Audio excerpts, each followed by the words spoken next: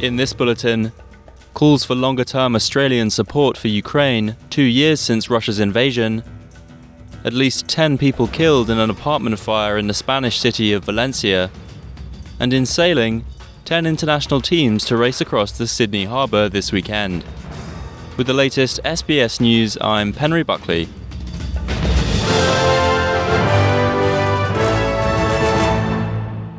Officials from the International Monetary Fund and the Ukrainian government have reached an agreement on economic policies as the world marks 2 years since Russia's invasion today. The agreement comes after 6 days of meetings as part of a third review of Ukraine's $23.8 billion 4-year extended fund facility arrangement. These developments have prompted the federal coalition to call for a long-term financial commitment to Ukraine. EU Ambassador in Australia Gabriele Vicentin says Canberra's support for Kyiv is unwavering.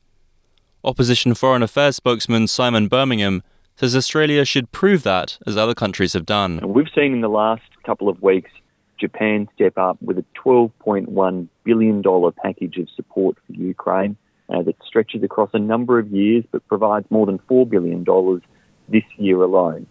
This is the type of support that can give Ukraine confidence to plan, to fight and to win, and Australia should be looking at multi-year commitments that are appropriate for us to give the same sort of confidence. Israel says it intends to maintain security control over Gaza once the war with Hamas comes to an end.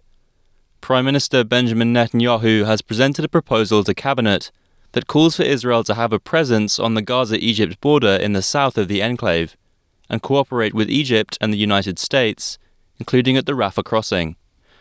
The plan also calls for shutting down the UN Palestinian Refugees Agency UNRWA, which Israel has repeatedly accused of providing cover to Hamas, charges which UNRWA denies, and replacing it with other international aid groups. The United States, Israel's main ally, has said that only a two-state solution has a chance of bringing long-term peace, but Israel's plan rejects the unilateral recognition of a Palestinian state. At least 10 people have been killed in a huge fire that has ripped through an apartment block in an affluent district of Spain's third-largest city, Valencia. Authorities say the blaze engulfed the block within half an hour.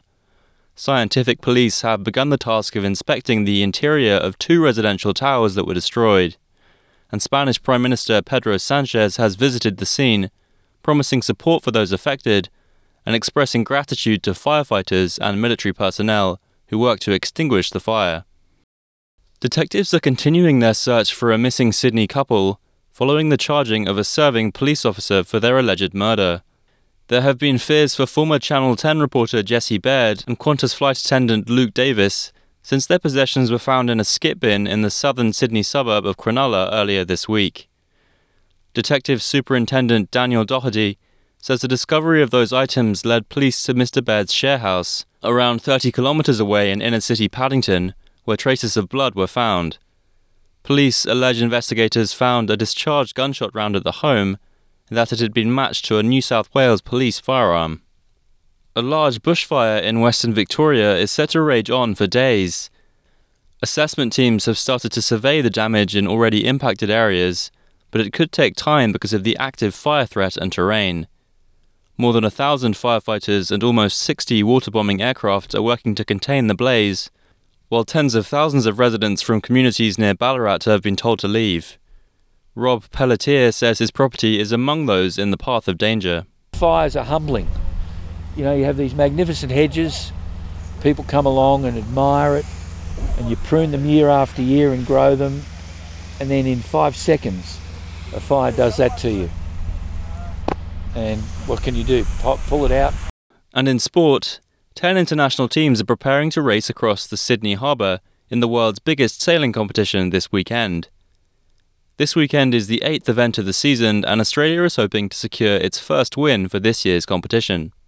SailGP is one of the fastest growing sports, and organisers are hoping to find more ways to give opportunities to female athletes interested in professional sailing.